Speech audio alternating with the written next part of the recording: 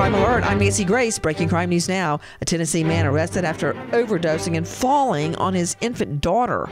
38-year-old Jesse Craddock charged with first-degree murder. He OD'd on fentanyl, falls on top of his 4-month-old daughter, suffocating her dead. William Rose takes his dog for a walk without a leash. Security tells the 40-year-old a leash is necessary. He picks up the dog by the collar and strangles the pet dead. Texas cops arrest Rose for animal abuse. With this Crime Alert, I'm Nancy Grace. So the dream was to build your very own law practice. Be your own boss, call all the shots. But have things like billing, HR, timekeeping, and all the other management stuff turned your dream into a nightmare? Take charge of your practice with Lexicon.